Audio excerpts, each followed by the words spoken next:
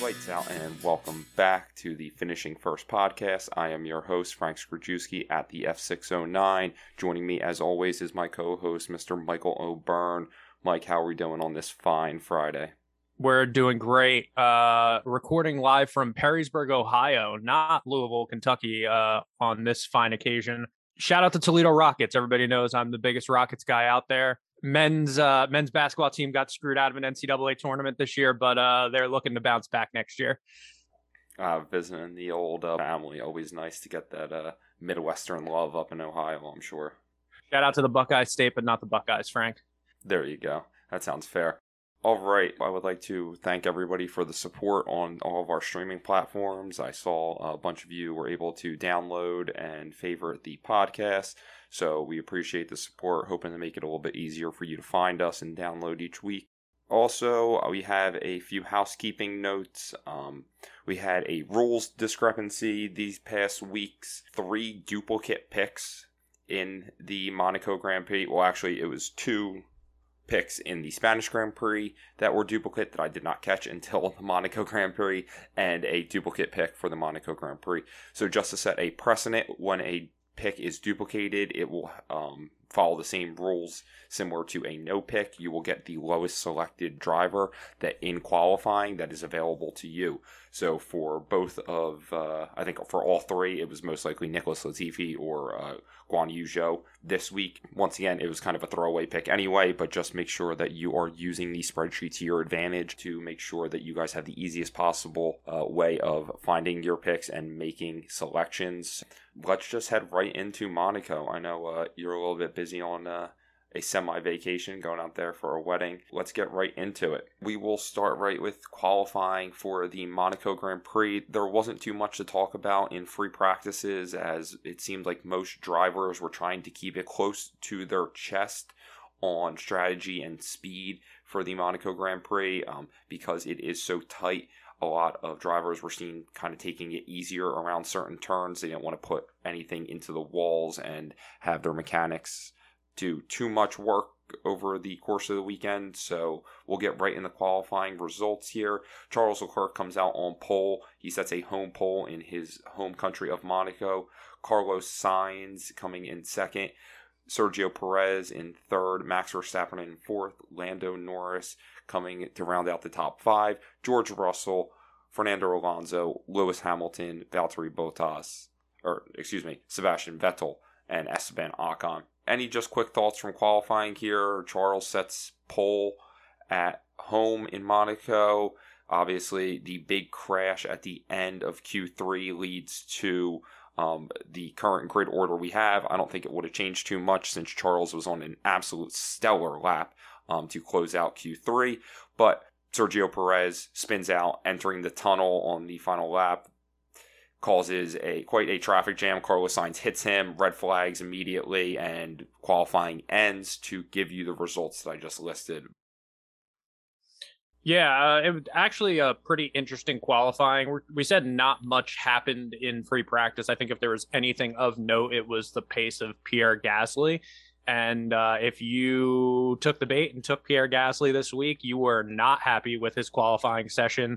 You referenced the kind of quasi crash at the end of Q3, but there was also another incident involving Yuki Tsunoda in Q1 that kept Pierre Gasly from going on his push lap in Q1 and kept him from advancing to Q2, as well as a few other cars as well. It was a weird qualifying. It was a weird Q1 specifically. But yeah, I think that's the note coming out of qualifying is we were expecting Pierre Gasly to finish much higher and ultimately didn't make it out of Q1.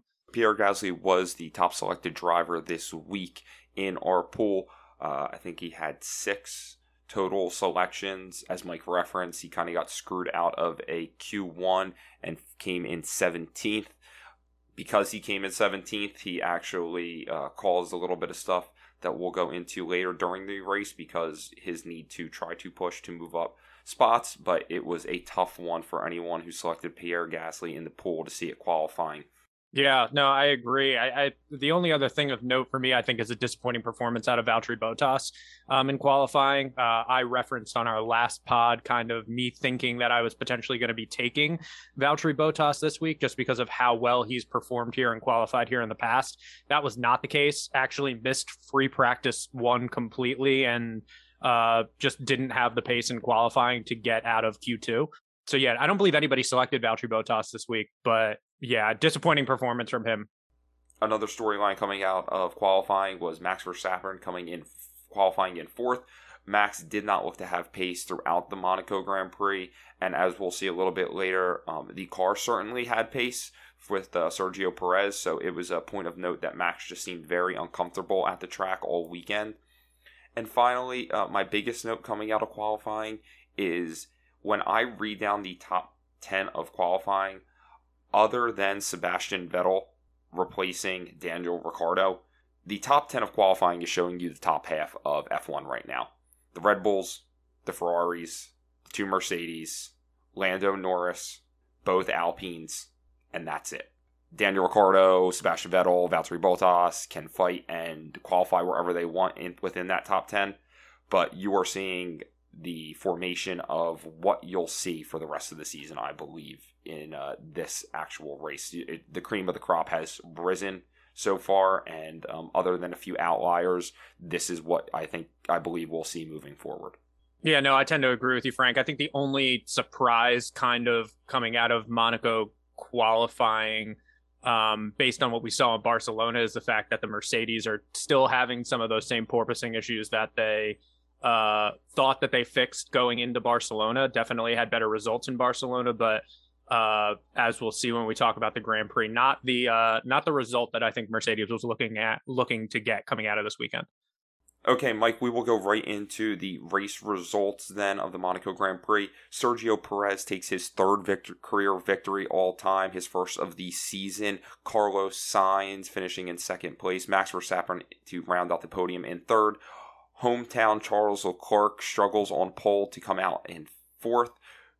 George Weasel Russell continues his top 5 streak for this season, finishing in fifth. Lando Norris, Fernando Alonso, Lewis Hamilton, Valtteri Bottas, and Sebastian Vettel. As you can see, while there was some jumbling of the top 10 pretty much stayed the same and actually would have basically remained exactly the same had it not been for an Esteban Ocon 5-second penalty that pushed him off of the points. Mike, real quick, give me your quick race thoughts, because when I just list the outcome, it certainly does not tell all the story. My initial thoughts are really there was so much that happened on Sunday in Monaco, and none of it really had to do with anything that went on during the race. Yeah, Mike, that does seem that there was a lot going on, but not a lot going on with the drivers on the particular track while racing. So the biggest story of the morning and leading up to the race was the rain. Rain was projected, rain got pushed back, rain disappeared. Monaco, in its own little microclimate, then produced. The rain started to pour right after the national anthem as the drivers were getting in the car. This will be probably the only time all year that we will cover a national anthem, but the Monaco Grand Prix made Charles Leclerc stand alone during the national anthem while all other 19 drivers stood behind him. It was exactly what I thought this would be as a hometown pole sitter. All eyes were on him. This was his race to lose, but just the foreshadowing of it, of him standing alone there, kind of just showed you how he stood alone off the podium at the end of this race. Yeah, definitely a tough situation for Charles. It's hard to tell whether or not it was really his fault in any of this. All the teams kind of had a really tough time determining what to do after the really heavy rain started coming down, which wasn't anticipated. Obviously, the reason he finishes off the podium is because they call him into the pit and then tell him to go back out, but he's already too far into the pit lane and then ends up coming out in fourth, and that's where he finishes. So tough week for Charles Leclerc, but what are you going to do? The race was set to begin as the rain poured. We had a slight delay during that, which the rain just started, and there was a technical outage with some electrical plant in Monaco proper. So there was a 15-minute delay to start the race. This allowed time for the FIA to allow teams to switch over to different tires because of the rain. This was absolute mayhem. You had every pit crew person running back and forth, moving to try to get different tires on these cars. Then the delay was finalized to produce a 15-minute start time. Once that 15 minutes was over and everybody had their tire situation set, the formation lap began under safety car. During this, the rain started to really pour. A red flag was issued, and all drivers went back to their garages. This went into a 45-minute rain delay from the FIA. So if you were watching coverage like I was, there was a good hour from when the race was supposed to start until it actually did. After the 45-minute delay and the rain moving out, a safety car start was initiated. All drivers started on wet tires under the safety car rules, and after 2 formation laps, we finally got racing on the 3rd formation lap. The only note is, did you see these pit crew guys running up and down before the delay? Absolute mayhem, and I couldn't think of anything better than that these guys are the athletes. We need a pit crew all-star game, similar to maybe like a skills competition, just mid-season, throw the guys out there, quickest tire changes. We can do tire runs, car cool downs, jumping jacks, right? I have no idea, but it was so entertaining. Honestly, the pit crew was the story of the race. Yeah, no, I agree. Maybe we should pit the pit crews up against the cleanup team, because the cleanup team had a hell of a day once Mick Schumacher split his car in half, and they were running around at that hairpin turn, at the chicane, trying to get all of the pieces of his car off the track. But yeah, between the pit crews and the cleanup crew, a day for athletes in Monaco. They could not stop hyping up the stewards at Monaco, the race stewards, on how good they are at cleaning up and how they have everything under control. But that still didn't stop them from getting a red flag under Mick. So, okay. After lap 3, like I said, we had everyone starting on wets. The main story coming out of the beginning of the race was Pierre Gasly starting in 17th. I know a lot of eyes were on him as he was most selected, and he was really quick to come in to put on inters. We had 2 crashes under the formations laps, Lance Stroll and Nicholas Latifi, and they immediately went in on inters, so that gave the AlphaTauri pit bosses enough to move Gasly onto inters to see if he can make his way through the field as the track started to dry out.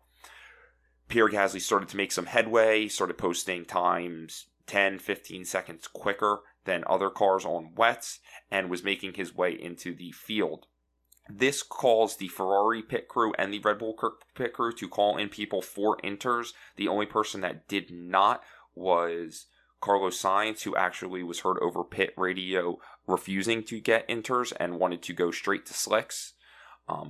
After a few inter laps, the track became completely dry, and this is where the mayhem began. Carlos Sainz comes in for the Ferrari to go right from wets to hard tires, followed by a double pit stop where Charles Leclerc switches out his fresh intermediates for hard tires as well. This allowed Sergio Perez to stay out on track and take over the lead of the Grand Prix. On the next lap, the Red Bulls pull a double pit of Perez and Verstappen right behind him. Perez is able to beat out Carlos Sainz for the lead of the race out of pit lane, followed by Max Verstappen coming out of the pits, and then a Charles Leclerc to 4th. Mike, so much drama here in the pits from the Ferrari and the Red Bull. My thoughts are, I think it was a mistake. And when I say it was a mistake, I'm not saying that it was a mistaken strategy. I think Ferrari called in Charles Leclerc and then asked him to go back out. And by the time they asked him to go back out, he was already in pit lane. It sounded like they were indecisive, and ultimately their indecision led to Charles not winning this race. And I think that's ultimately all it really comes down to. If they make the decision to leave him out for another lap, they probably go 1-3 in this race instead of 2-4. And we're talking about a very different story right now. Yeah, so it seemed all based on Gasly's intermediate stint that it caused the leaders to think that they needed to go to inters. Once Carlos Sainz declined inters, they called in Charles Leclerc. Why they would call him in to pit the leader of the race, but that is when everything started to go hairy. Sainz refusing and the pitting of Leclerc.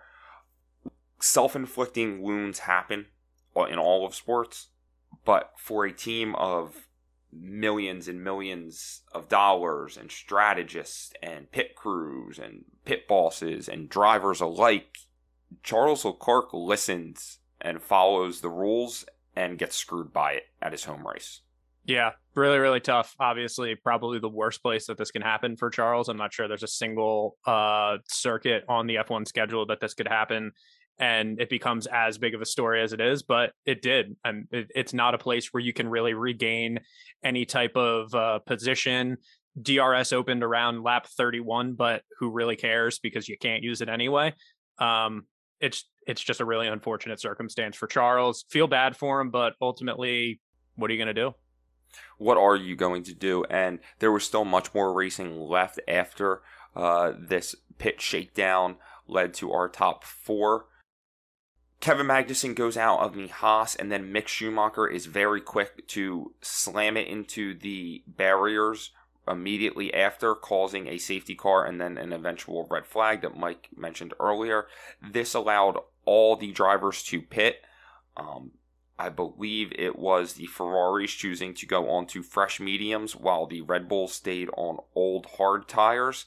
After the red flag, there was a point where the FIA made a call on the 3-hour time frame and the 2-hour race time frame of the event. So a time limit was introduced to finish the race. They stopped counting down on laps and just stopped counting down from 30 minutes available.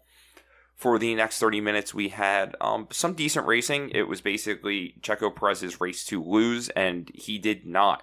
Carlos Sainz found grip on the new medium tires, and Perez was losing grip on his old hards. But even when he was sending it and he really went for it, he still just didn't have the room. It's too easy to close the door on these tight streets. There wasn't really a turn that anyone had a shot to even gain an advantage on.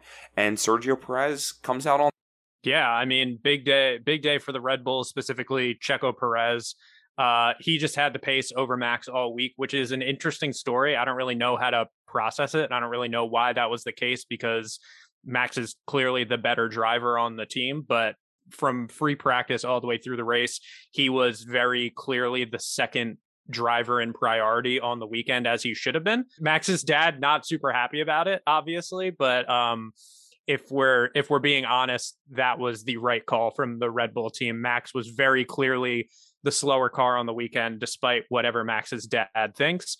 But yeah, great weekend for Red Bull. Also, you mentioned both Haas's being the first to retire. Shout out Tom Ricciardi and his favorite bet in F1. Haas first to retire. And actually a surprise of this year is these Haas retirements. It seems like they just continue to kick themselves in the rear end during these races when they have opportunities to score points. And it seemed like they had pace too. They just couldn't figure it out in qualifying and certainly couldn't figure it out during the race. So Sergio Perez holds out, like I said, for his third victory all time. He now closes the gap from him to Charles Leclerc in second by 6 points in the Drivers' Championship. Max Verstappen still leads with 125 points.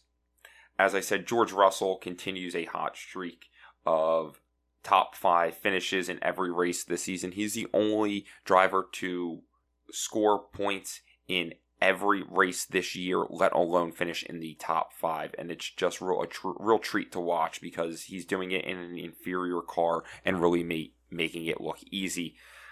Mike, any final thoughts on the Monaco Grand Prix? Microclimates are crazy. I learned a lot about the F1 rules this week. It was kind of crazy. The commentating team, it felt like they couldn't even figure out what was going on with the clock. I learned that if you finish less than half the race, you get half the points, and if you finish less than 3/4 of the race, you get a portion of the points. You need to finish 3/4 of the race to get the full points, which is what we got today. Other than that, not too much. I think the last thing of note that they mentioned is that this is the last year of the contract for the Monaco Grand Prix. I can't imagine that they're not going to re-sign a contract, but it was very well noted that this is not the driver's favorite track to race at, nor is it any team's favorite track to race at. Obviously, a very scenic and very historic race, but not a favorite race on anybody's calendar. That will lead into the final question here. Is this track suitable for modern F1? Yeah, I don't know, Frank. I think there's, for me, no. Does it suit modern racing? No. Do they have to change some things? Yes. Will they? I have no idea. But given the amount of money that the FIA pours into this race every year and the sponsorships that are surrounding it, I think money is ultimately going to talk, and they're going to renew the contract. What they change, no idea. While I see the historic value, I think there will be a lot of chatter about this. Yes, I know nothing about F1 contracts and racing contracts and how all this really works, but it seems like this question is very pressing currently, and that will be interesting to see how how it shakes out. Yeah, it's been interesting. I think my last note on Monaco is Carlos Sainz is starting to become really annoying. Like, saying he's not winning the race because of lapped vehicles at the end, like in his end press conference. Like, come on, man. Like, you weren't getting past Checo. It just wasn't happening. I agree with you, but I saw that actual footage of him getting held up by Alex Albon on his outlap, and it's bad. Like, he gets held up for a full second just trying to pass a lapped driver, and they could have shown that, and it would have made a lot more sense at the end of the race when he's whining about it. You would have been like, oh, I saw that. I saw the issues that happened, but instead they just don't cover any of it, and then you see him whining at the end, and you're like, this has no context. He just sounds like he's whining. You know what, Frank? That's fair. I didn't necessarily see it, and that's the problem. I agree he wasn't going to win, but yes, that is. I found that interesting because you also, or somebody else also mentioned that, and then I saw the actual footage, and I was like, oh, he really did get held up there. Whether he wins or not, whole different story. You know what I mean? Like, yeah, him blaming that on the loss, that's a little bit far-fetched. Yeah, no, I agree. All right, Mike, that will bring us to our pool recap. And what a recap this will be. For 6 straight races, we have had a leader in Mr. Tom Riccardi. He's joined the show to talk about his lead.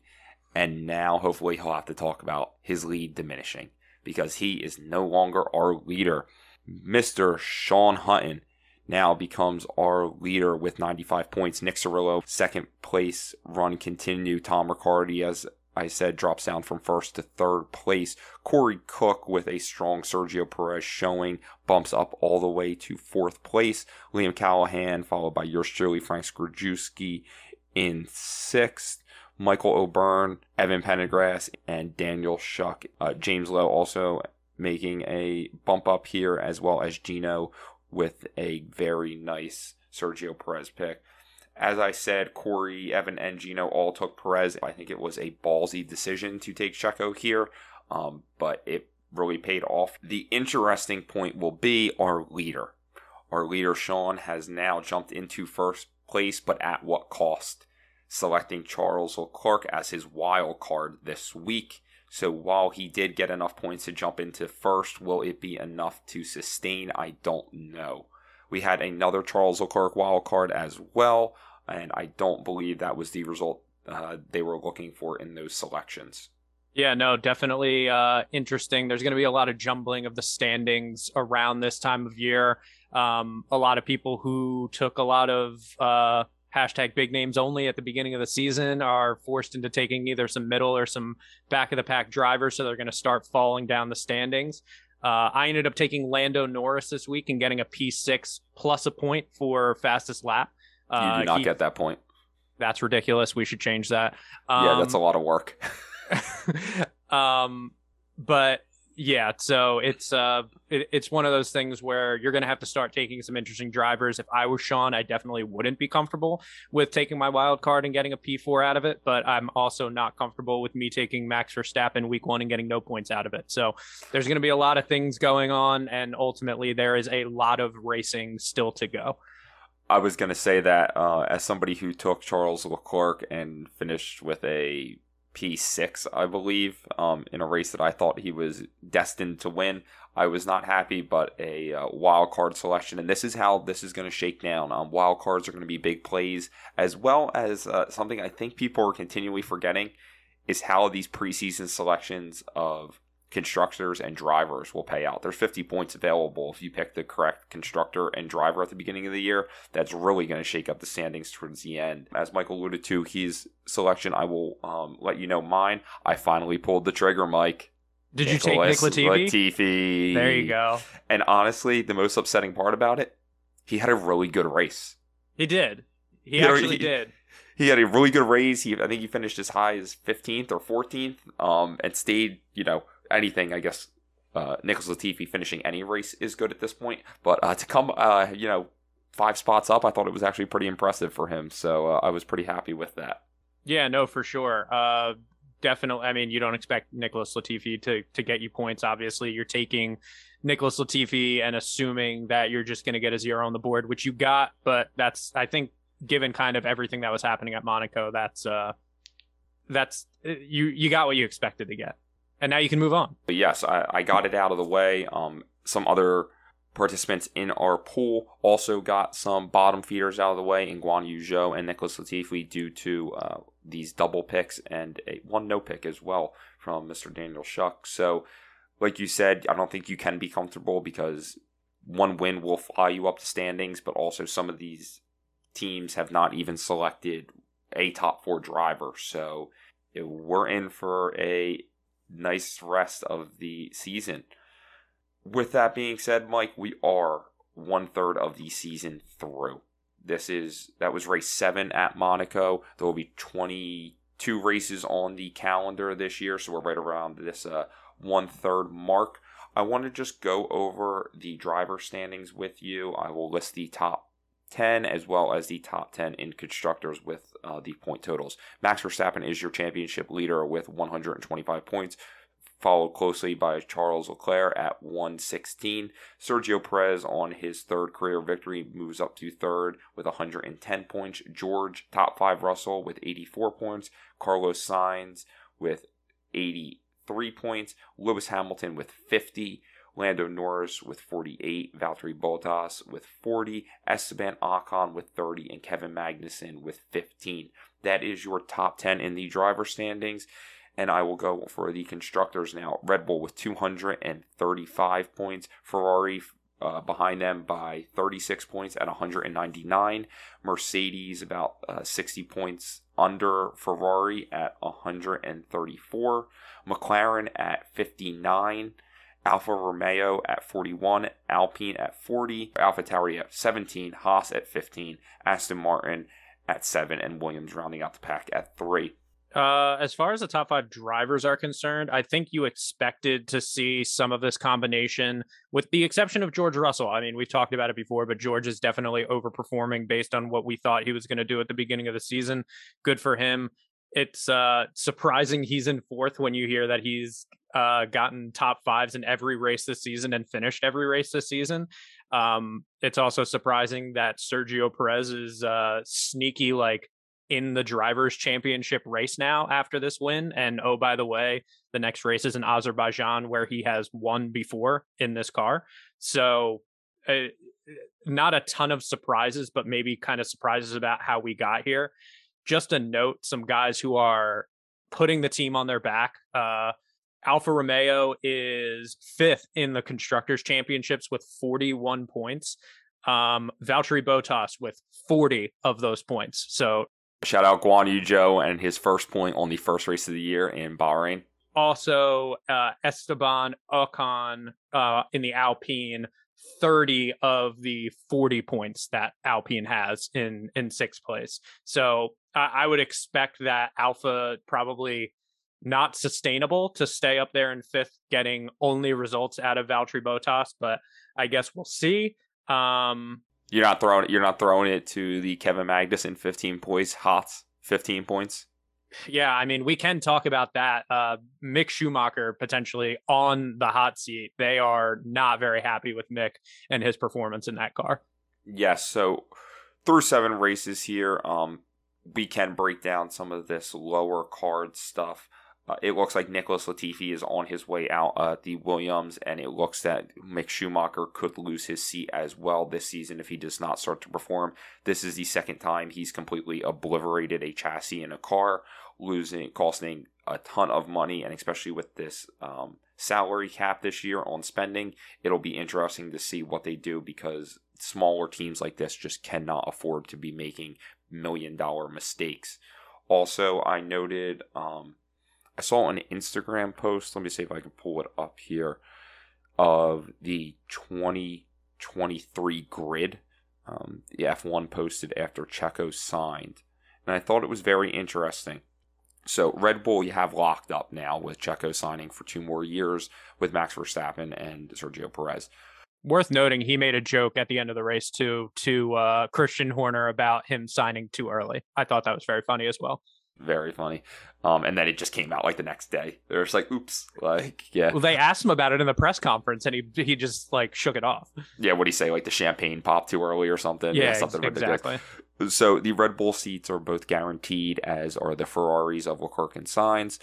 Lewis Hamilton, George Russell as well for Mercedes, Lando Norris, and Daniel Ricciardo still will be under contract. Once again, he is another person that's kind of been on the hot seat, especially with the way things are shaking up in IndyCar. It really looks like Colton Herta is going to take this seat any day now from Daniel Ricciardo. Would love to see Daniel Ricciardo in IndyCar. Made for America. I would honestly love this swap. Colton Herta is a very exciting racer, and it's going to be really cool to see him on the grid sometime soon. Valtteri Bottas and Guan Yu Zhou is not signed, so there is an open seat currently at Alfa Romeo. Esteban Ocon is signed at Alpine for another year, but Fernando Alonso is not. Kevin Magnussen will be signed at Haas for another year, as he signed a 2-year deal. Mick Schumacher is not. Both Williams drivers are not under contract. Both Aston Martin drivers are not under contract. And both AlphaTauri drivers are not under contract. So in a year that saw very limited replacements, Guan Yu Zhou being the only rookie on the grid this season, and Kevin Magnussen coming in late for Mazepin, there could be as many as 6-7 available seats this season. So it really is going to ask these people lower on the grid to start performing, because it's put up or shut up time in this next third, I would say, because you will see in F1, which is unique to F1, they will just make these decisions mid-season.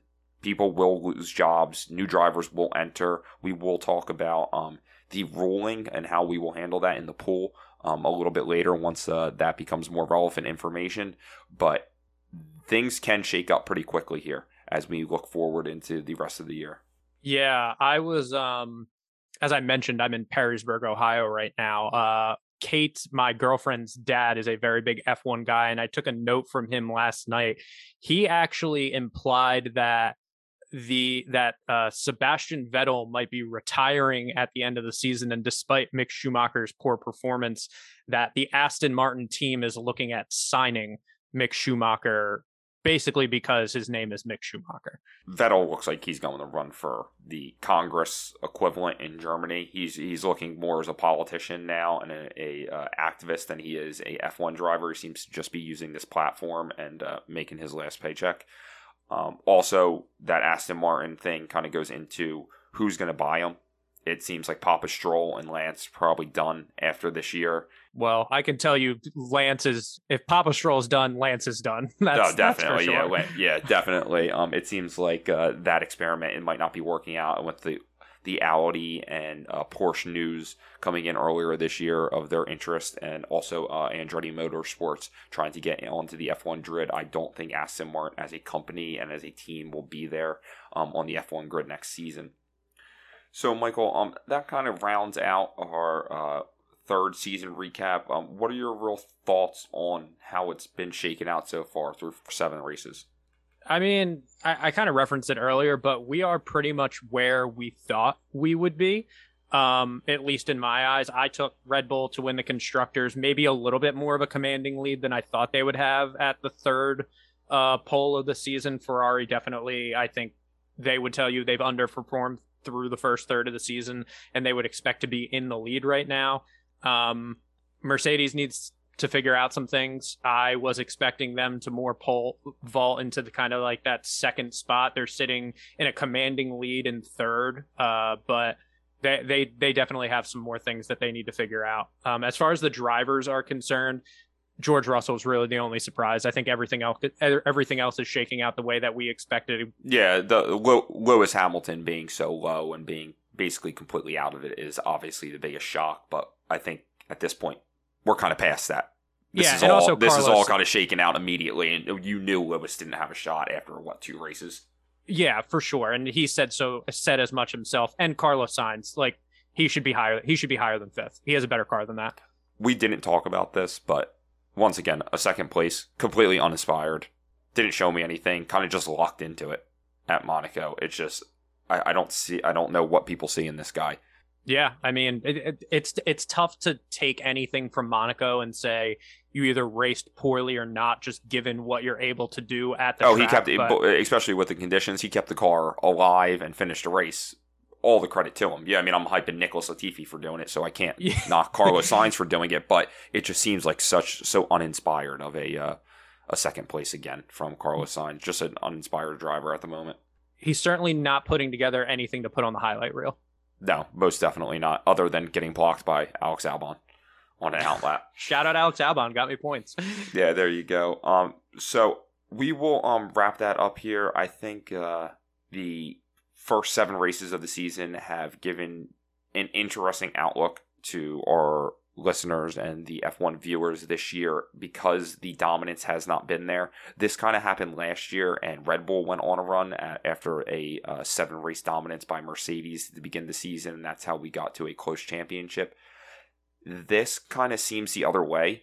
Red Bull has kind of pretty much dominated and would be very far ahead without Max DNFing twice on strictly reliability issues. Sergio Perez also DNFing with a lap left in the second race of the year to DNF. They're already 40 points ahead. They're at 36, but could they have been 100 points ahead for not some reliability issues and some just questionable situations? You would never know because Ferrari had every opportunity to run away with this in the beginning of the season, and it seems like they just kind of gave it up. Yeah, I said quietly, but maybe what I mean is I don't think Red Bull perceives as if they've put on their best performance.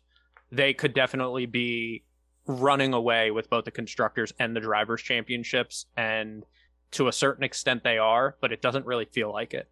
Yes, no, absolutely not. And just because you mentioned that, I have Max Verstappen winning the Drivers' Championship, but I picked Ferrari to win the Constructors.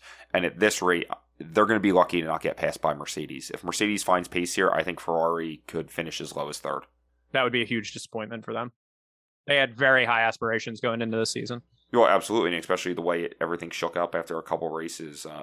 I just don't see how they could finish anything less than 2nd here. So they really need to kind of figure out and regroup after this 2-week break, and then really show something here in Baku as we move forward.